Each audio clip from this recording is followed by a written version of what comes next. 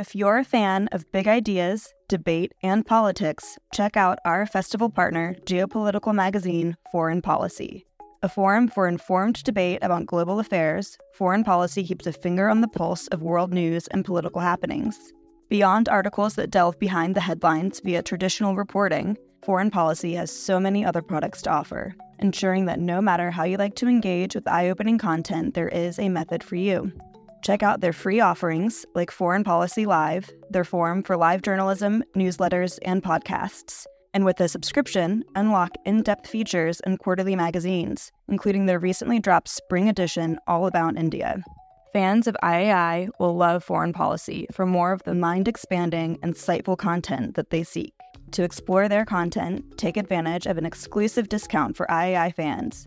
Subscribe now using promo code LIGHT24 to save 50% and unlock access to everything Foreign Policy has to offer. The Institute of Art and Ideas, articles, videos, and podcasts. Hello and welcome to Philosophy for Our Times, the podcast that brings you the world's leading thinkers on today's biggest ideas. Today we bring you the fourth episode of Beyond Us, an IAI mini-series made in association with Essentia Foundation. If you enjoyed today's episode, don't forget to like and subscribe wherever you get your podcasts. Leave us a review, join the conversation on Facebook and Twitter, and head over to our website, iai.tv. Hello and welcome to the Beyond Us series by the Institute of Art and Ideas. My name is Bernardo Kastrup. And my name is Fred Motzer. In this series, we are exploring four concepts that underpin and define the modern world: knowledge, competition, language, and growth. And in each episode, we're joined by a leading thinker to help us, and hopefully you, see each concept in a new light. This is the fourth episode of the series, and today we are discussing growth. The concept has come to play a key role in almost everything we consider important and desirable, from business and economics to psychology and happiness. But this concept has ancient roots that differ considerably from its modern applications. Here to discuss the concept of growth with us is former Chief Business Officer for Google X, entrepreneur, and the author of the book Solve for Happy, Mo Gawdat. Mo, it's a great pleasure to have you here. Thank you. We'll be discussing growth today, which may come as a surprise or a slight surprise for the listeners of Beyond Us and Philosophy for Our Times, because it seems to be such a clear concept, right? Growth, an increase in something, an increase in a quantity somewhere. But we suspect that there is more to it. We think that the concept of growth goes deeper. There are more subtleties and nuances. And one of them may be that we hardly think in terms of qualitative growth in our society today. We think always in terms of quantitative growth. We describe the world through quantities in physics, economics, which is driven by quantitative growth, dictates largely how our society works. So what is your take on that? Do you think maybe we are overemphasizing quantitative growth at the cost of qualitative growth, which may be deeper and more important? What an amazing question and topic to cover. I'm grateful that you would want to listen to my view on this. I think we're overemphasizing growth to start with, before we even talk about quantitative versus qualitative. I think the reality is that we've built a society in a capitalist environment that is all about more. And more seems to be what we sort of measure life by now, when in reality there are many things in our lives where growth is not that great. When you really think about it, about your early years in life when you were a child and happy and having the best time of your life, and then you grow. And, the more you grow, the grumpier you become and the less, free you become and the more out of flow you become. You're a young person and you're fully in touch with your feminine side and masculine side, and you're engaging in life, and then they put you in the work environment and you grow. What do you grow into? More and more of a masculine creature that is all about doing, all about achieving, all about analytics, and so on and so forth. We continue to grow further for a very long time, and then eventually we end up what? Aging, being frail and dying. Growth is not always an interesting target to have. I believe that that truly finding your true self should be the target to have. Now, add to this, of course, your point of view, where we start to identify everything by, again, a capitalist ideal of it needs to be a title, it needs to be possessions, it needs to be, comparison between me and others around me, when in reality, you could grow in terms of the people you benefited in your life today. You could grow in terms of the love you've given to others today. You could grow in terms of your understanding of yourself today. And none of that is actually measured as a qualifier of growth. When you think about it, I spent maybe 25 years of my life in corporate America, have done really, really well. In my last job as the Chief Business Officer of Google X, I've achieved quite a lot. In the previous job before that, I've, expanded Google to 4 billion more users and, made a lot of money. And then, in my personal story, when my son left our world and I assigned myself the target of 1 billion happy, the mission statement openly between us as a team in 1 billion happy is, if by the end of my life I've spent every dollar I've ever earned on making 1 billion people happy, and we've achieved that amazing target, and then we became completely forgotten. We've managed to galvanize 1 million champions to champion 1 billion happy, and we became completely forgotten. Isn't that an amazing life? Isn't that true growth? Not just for me, but for the world around me. Thank you, Bo. I think it is very, very heavy on anybody to lose a child. I lost my brother when he was 21, related to suicide, still not known why. But here also is growth. And when I ponder about growth, I see on one side, around us, we see nature. We, as humans, are one of the billions of expressions of life, but there are so many other expressions that grow, decay, and die as we do. And then indeed, we see, as Bernardo put the question right, we associate growth. Basically, we hijack the word growth while we mean to increase. And we try to increase stuff that we take away from nature, and don't see the effects of that taking away and making it in combinations that we like and we use. So how do you compare the natural world to a human attitude that abuses the growth and instead takes increase for growth? That's such an interesting view of it, because what are we growing? We're growing the number of cars we have in our garage, the number of recreational trips we have, the number of devices that we use, and so on and so forth. We're growing our life of luxury, as opposed to what are we losing? What's the price that we're paying for all of this? And the price is very straightforward. The price is we're losing the planet, right? And it's quite interesting, because if we told everyone, by the way, for every gallon of fuel that you use, we're going to tax you a day of your life at the end. People will start to think, oh, interesting. So if I was supposed to live 70 years and I used 365 gallons, I will, live 69 years only. That's an interesting thing to think about. And the truth here is that we're taxing our entire life. We're taxing our entire planet less and less years, to live. We're just literally telling everyone, For you to have the convenience of commuting to work alone and have the luxury of flying over to the Maldives and burning tons of fuel because your beach that is, 10 kilometers or 100 kilometers away is not good enough.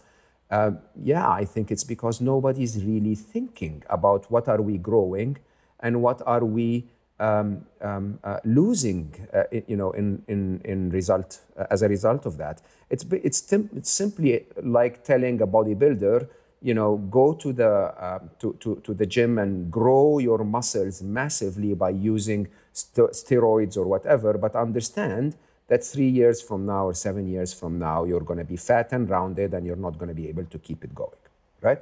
And it's interesting because, yes, we want to grow, but shouldn't we grow what actually matters? I mean, on my podcast, on Slow Mo, I hosted the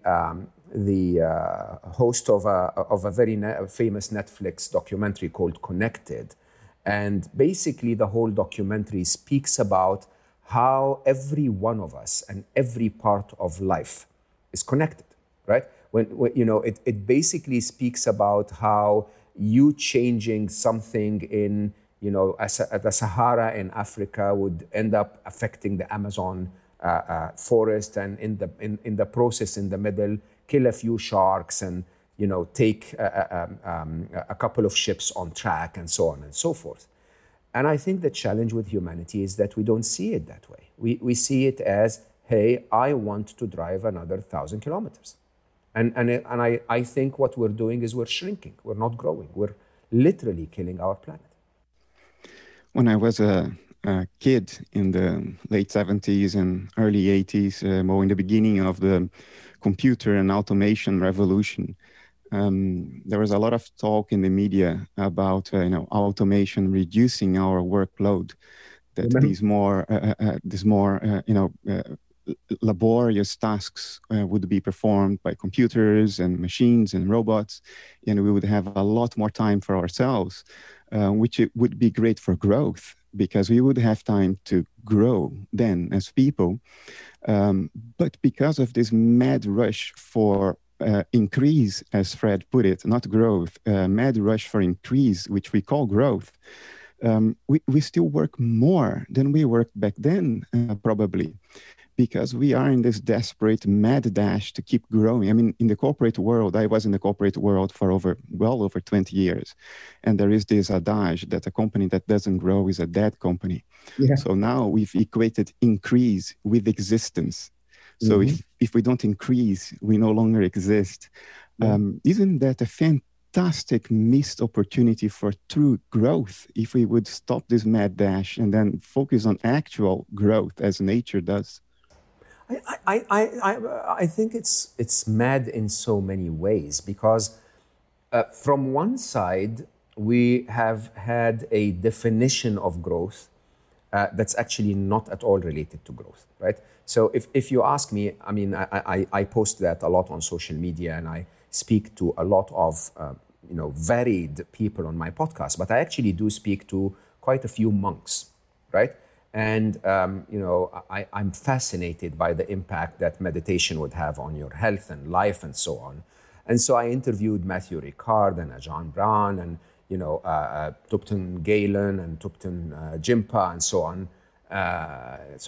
Galen Thupten and Thupten Jinpa and so on.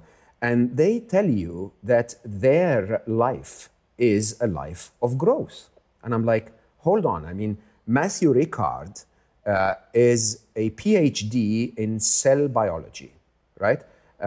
Who gives up on all of that and goes through a life of 45 years of meditation and self-reflection and teaching and so on. And I asked him and I said, Matthew, you've given up on a wife, on a family, on a PhD, on a life. And he says, well, but I've gained myself. And when you think about it, I was like, so what do you mean? Huh? What have you gained? And he said, well, I actually am happy. I feel centered. I feel balanced. I'm not hungry. Okay. I don't crave anything and not have it. Not because I have everything, but because I don't crave most of the things that people crave, right? And it's a very long story. Having said that, I will be very open and honest.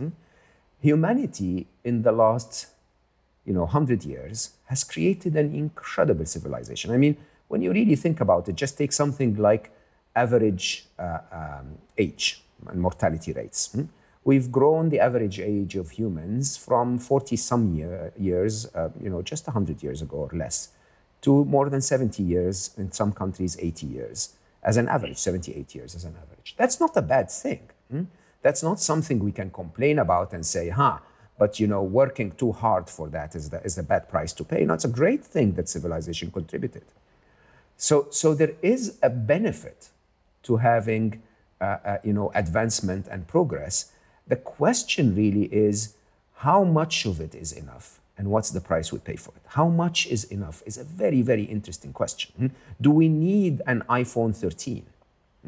And if the price of the iPhone 13 is going to be horrendous impact on the planet and your stress level and your life and so on, maybe then we don't. And that's an interesting question. So, I worked many years in my life in technology, and then I eventually decided to leave technology and focus on 1 Billion Happy. But my next book is actually on a very different topic. My next book coming out hopefully in a few months is called Scary Smart. It's about artificial intelligence, right? And I don't want to scare anyone. I have a very optimistic outlook on everything if we do it right. But I'll tell you openly, if you see the impact that technology, the missed promise, as I call it, we promised people more time for their family and loved ones. We took away more of their time. We promised them mobility. We gave them frantic pressure. We promised them utopia, and we gave them stress with technology. We promised them information, and we gave them a lack of privacy. We've used them as products to advertise and all of that. Now, imagine that and give that to an artificially intelligent machine and start to question what's the price that we're going to pay for that. And then you start to question, why are we doing it in the first place? And sadly, in my book, I say it's because of something we call the 3 inevitables. It's going to happen anyway. And the question really is, what are we going to do about it? But that constant drive for more, it's as if a call center today is not good enough, we need an automated call center that's run by Alexa.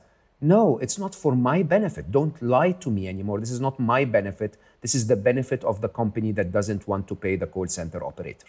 Okay? Don't sell it to me. Don't lie to me. The truth is, we don't need more. We do want more in terms of health research and maybe some, in income equalization or whatever. There are many, many problems in the world.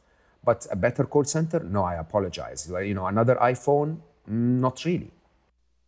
Mo, I love the idea that your central theme is to make as many people happy as you can.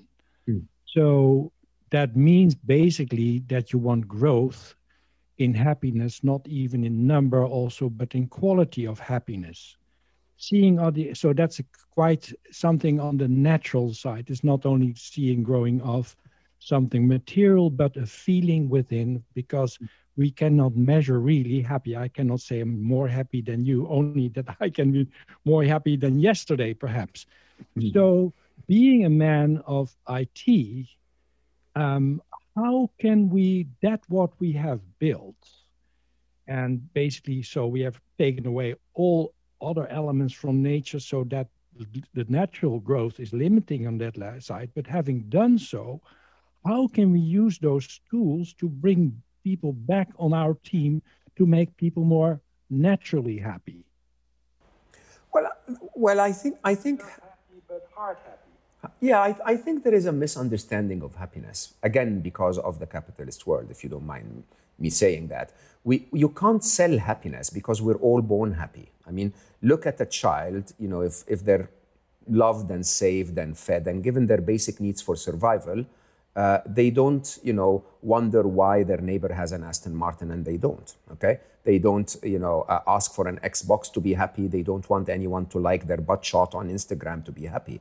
And I think the idea is that, if we were left to our nature, and the world allowed us to remove the reasons for unhappiness, what's left behind is happy. But you can't sell that. Aston Martin cannot go and say, hey, buy your, I'm not attacking a specific company, but, luxury cars companies cannot tell you, hey, by the way, happiness is innate within you. You can find it by really, really accepting life and doing the best that you can. That's not a very good sales strategy. And so we're in that place where we're taught to criticize everything, so we see what's wrong with everything. We're taught to want everything that we don't have and never feel contented with what we have. And because of that, we're constantly unhappy. Now, happiness in my work is very measurable. It's very predictable. It's a simple equation. Happiness is equal to or greater than the difference between the events of your life and your expectations of how life should be. And I'll give you the starkest of all examples. I started 2020. We all do New Year's resolutions. I did what I call the New Year's intention. I don't like resolutions. They sound too much like targets from my boss. So my New Year's intention for 2020 was, it's going to be my year of silence and space. And so they lock us down. Whoa, I'm like, wow, thank you. I appreciate the lockdown, right? And of course, as you look around the world, there are many, many people who were very, very, stressed and felt very unhappy about the lockdown. And when you think about it, it wasn't because I was locked down differently than anyone. It's because my wishes and hopes from life was that I would be able to become what I used to call a half monk, spend 50% of my year in monk-like retreats. So you lock me down and I'm like, hallelujah, the world has provided, right? Now, does that mean I'm disrespectful of the need of people who are in lockdown and feeling deprived and feeling alone and feeling, scared by COVID-19 and so on and so forth? Not at all.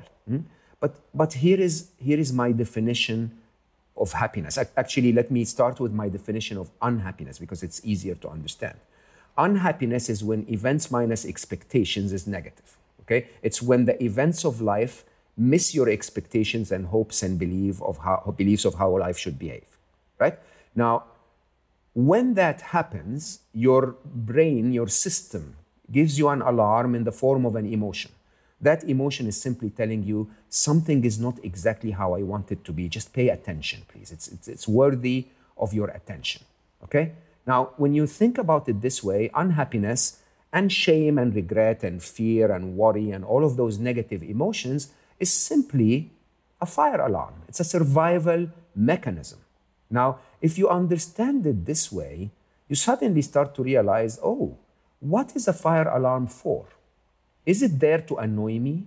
Is it there for me to switch it on every day a few times just to feel the noise? Or is it there for me to tell me that there is something that might be a threat, verify if it's a threat, and if it is, take action?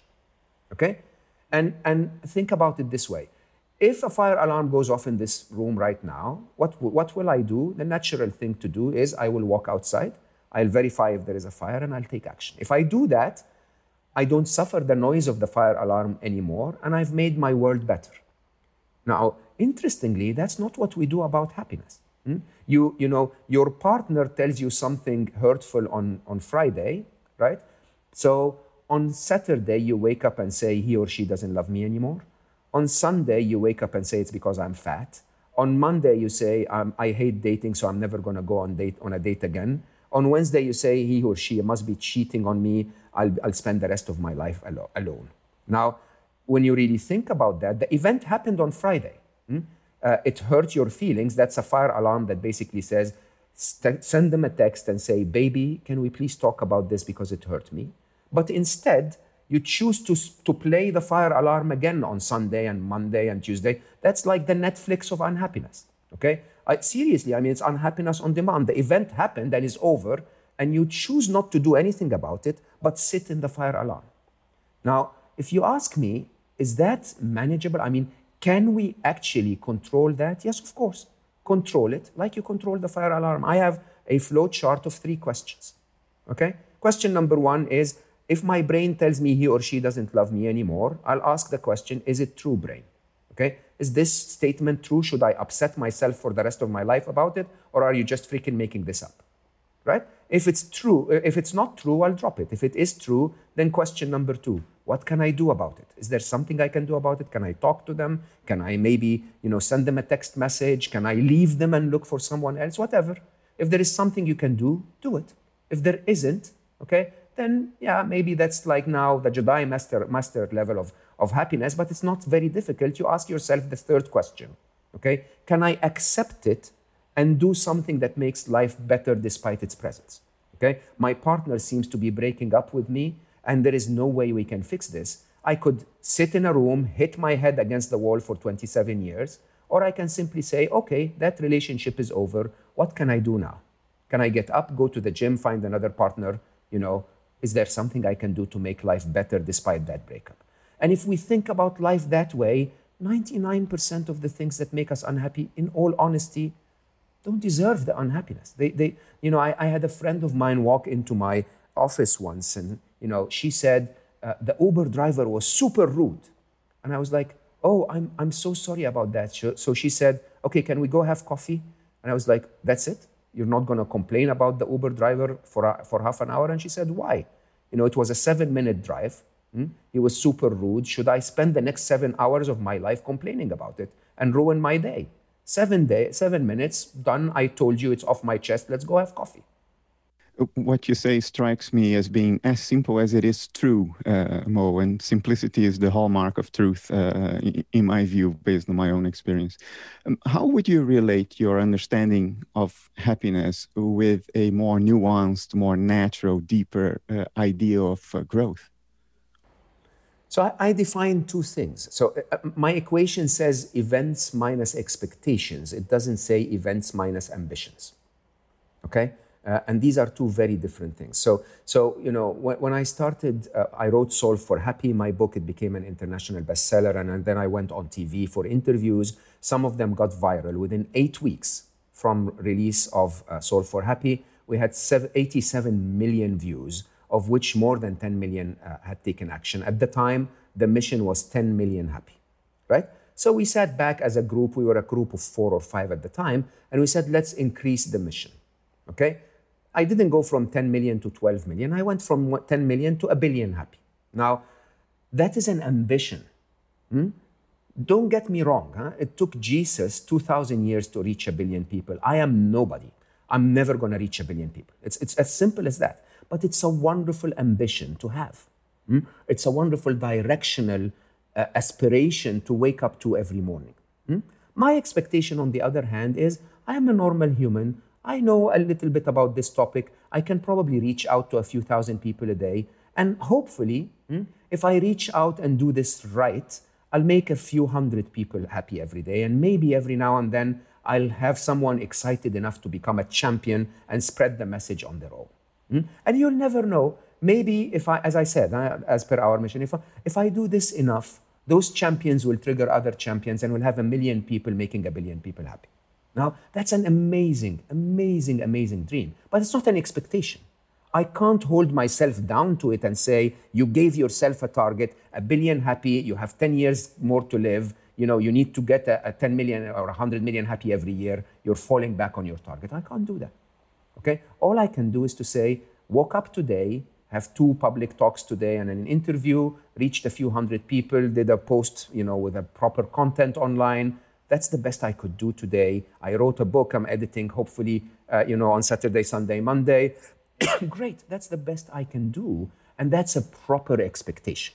If the expectation is met, I'm happy. If the ambition is missed, I'm realistic. No, all of a sudden what goes through my mind, Mo, is I think 20, 30 years ago, a friend of mine, Dr. Jerry Jampolsky, said, he was meeting Mother Teresa, and she was somewhere in the slums of India, and she was taking care of a very ill person. And then somebody came to her and said, dear Mother, please be aware there are 10,000 people waiting in an auditorium to be addressed by you about health and all that kind of stuff, indirectly, of course, related to health. And now we talk in numbers, and then her answer was, but you can see what I'm doing. Mm-hmm. So that brings to me always reflection. Where am I myself with my attention? Totally. Am I close to the person that needs me most at this time? And while being aware that perhaps there's somewhere else are people potentially can be healed as well, but in bigger numbers. And how do you look at such a choice? What would you do in such a situation? And I asked the question, you may ask perhaps how does it relate to growth? For me, it relates to the growth in my consciousness. That I ask these questions, how can I be more assisted in healing? How can I be a more whole person? How can I grow to a more whole person? I'll answer this on two levels. Level one is, and I say that with a ton of respect, we humans have somehow forgotten how flimsy we are. Okay, we've started to learn to play God.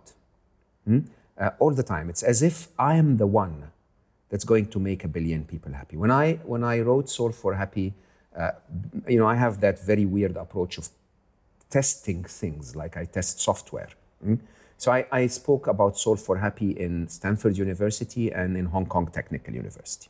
Okay, and at the end of my talk, before the book was even published, at the end of my talk, which was normally 8 hours, a full workshop for the whole day, at the end of my talk in Hong Kong State University, a wonderful woman walked to me and said, by the way, you have not chosen this mission. And I said, what do you mean? And she said, you have not chosen to make hundreds of millions of people happy. At the time, it was 10 million happy. She said, that mission has chosen you. Okay? And so I was looking at her, and then someone else asked the question. You know how people would gather around at the end of a speech. So I looked at them and said, just give me 1 minute, looked back at her, and she wasn't there, right?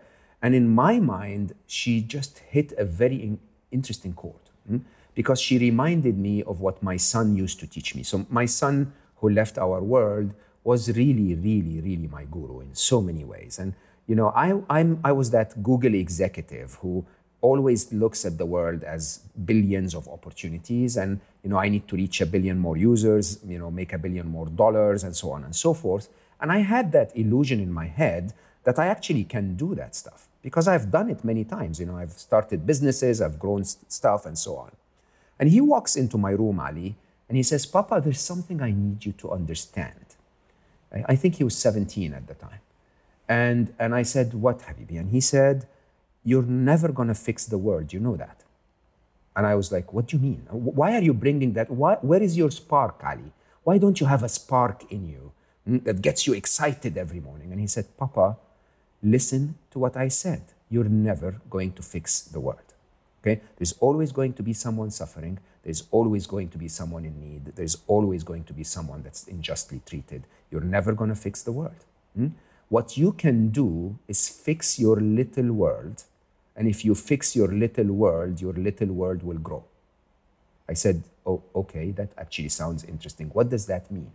He said, well, you're trying to make so many people better at work or whatever. Make yourself better, okay? You're trying to make so many people happier. Make yourself happier. If you do it well enough, you'll be able to make me and my sister and my mother happier. And if you do that well enough, you're going to extend to the rest of the family. And if you do that well enough, you're going to get to your department, then your company, then your country. And then the world will send you people to make them happier because you got better at it. So instead of trying to reach 1 billion people when you're crappy at what you're doing, just be good at what you are by fixing your little world, and then your little world will grow. And when you really think about it, most of us end up changing the world from the most unexpected place ever, okay? So, and by the way, not about changing the world, changing your life, changing your family, changing your career. all of the things that really ever mattered in your life, happened so unexpectedly, okay? Most of them were not your design. Most of them were not even on your plan. I interviewed on Slow Mo the most incredible angel, because you said Mother Teresa. I think the living Mother Teresa in our life is a person called Dr. Edith Eger. Yeah, Edith is just an absolute angel in a human body, 93 years of age. When I interviewed Edith, she told me about how she was taken to Auschwitz when she was 16 years of age. Okay, and Edith was there, and she basically spent her time. She walks into Auschwitz, and the general, the angel of death, literally sentences her mother to death the minute they walk in. Okay, and she spends the time in the concentration camp helping others survive, right?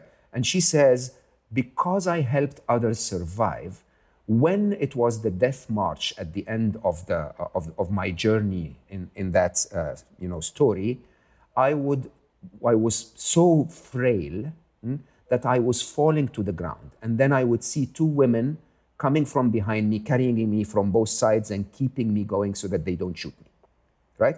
When Edith was found eventually after the war, she was buried under 4 layers of dead bodies, and her finger moved, and so the soldiers dug her out, and she stayed with us, helped millions of people find contentment, find happiness, find peace through that experience. Do you think anyone would ever sign up for that experience to become a teacher? Nobody would. The world takes us through what we need to go through, so that we develop our own self in a way that allows us to impact on the rest of the world. We can't grow the rest of the world. We can only grow our own selves, okay? And if we think about life this way, I'm not God. I'm not aiming to find 1 billion happy. I am the tool through which some wisdom from older people before me, some discoveries from some scientists, whatever, is being channeled to the rest of the world. That's all I do. And if we all start to think about our lives that way, we would be a little less arrogant, if you want. In terms of understanding if the 10,000 people that are waiting in the speech are better for me to focus on, or if this one person who I might change the life of, who might invent something that saves 1 billion people. Okay? How can I tell which one is right? The one that's right is the one in front of me. Okay? And if I can focus myself to say, in this moment, I'm going to do the absolute best I can to have the best conversation I can have with you guys, okay? And then when this conversation is done, I'll turn and focus on my next conversation at 8 p.m., okay? If I can do that right, then every one of those conversations will be the best it can be. We have to stop thinking that those choices are all up to us, that those choices are all delegated to us. Those choices are sometimes the choices of the universe. The universe decides, I need you to be here because there is something you need to do for me here, because someone else will pick it from you, and then he will do something, and then she will do something, and then the world will change. To grow ourselves into instruments, right? Not into main actors of the play.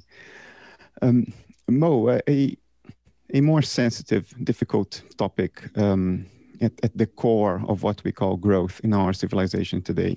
And that's our economic system. You alluded to it earlier in the interview, capitalism.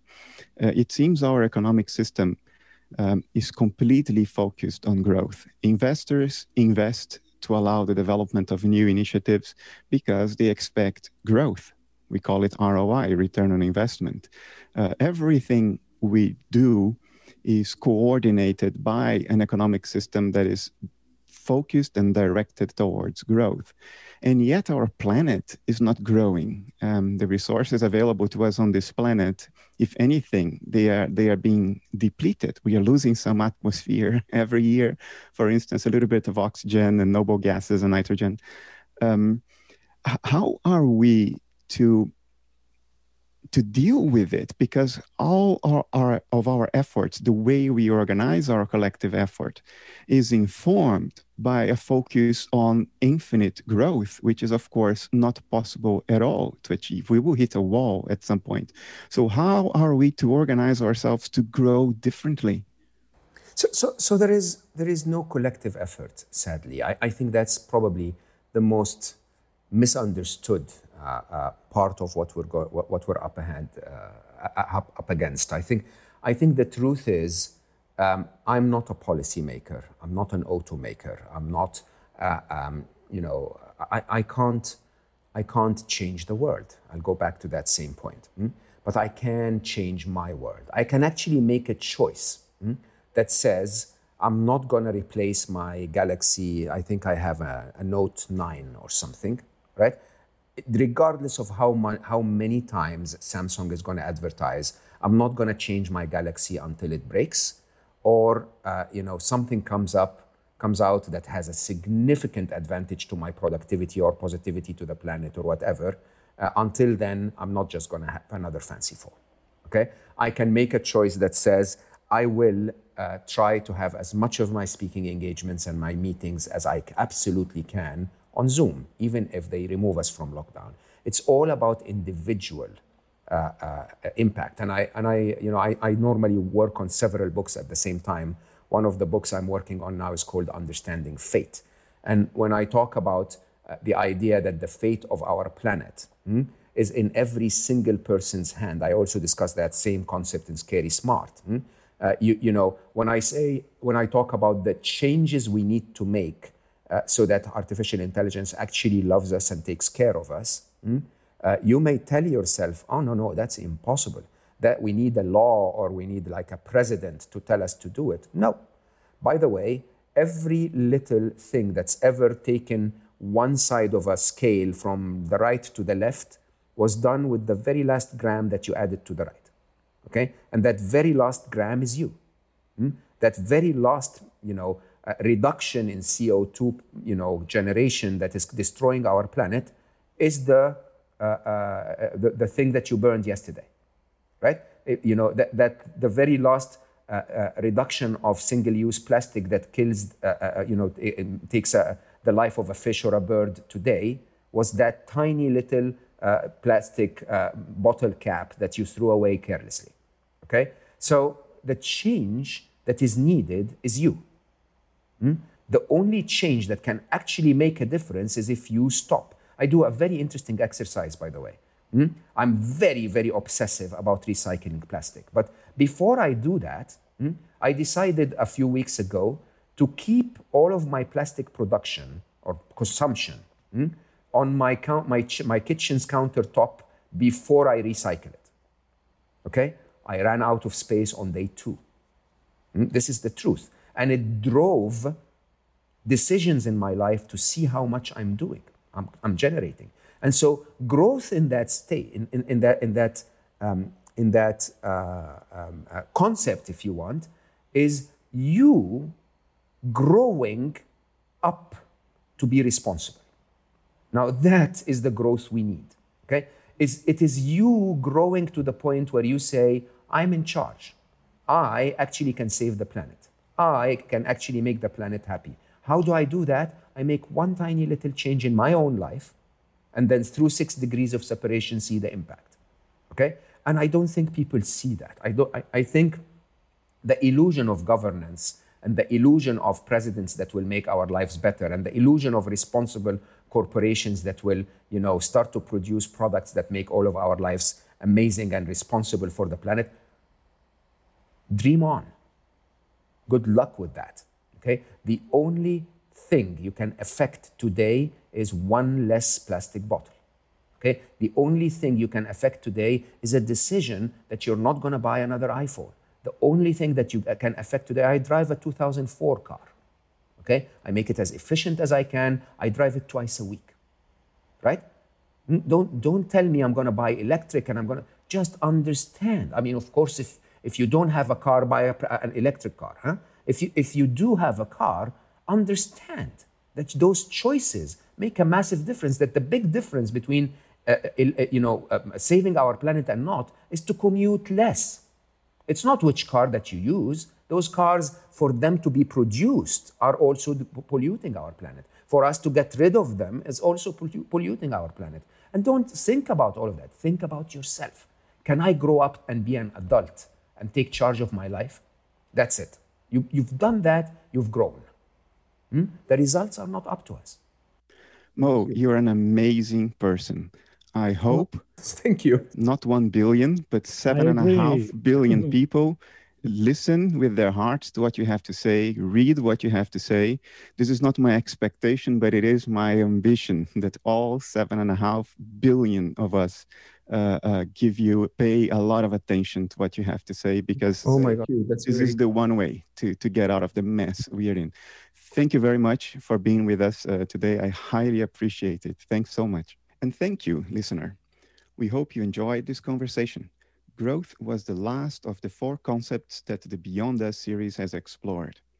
For those of you who can't get enough, don't worry, there is a final bonus episode in store where Fred and I will be reflecting on each episode and the series as a whole and seeing if we can come to any conclusion of our own. Thanks for listening or watching, and until next time. Thanks for listening to this week's episode of Philosophy for Our Times. Remember to like, subscribe, and review wherever you listen. And tune in next week for more big ideas from the world's leading thinkers.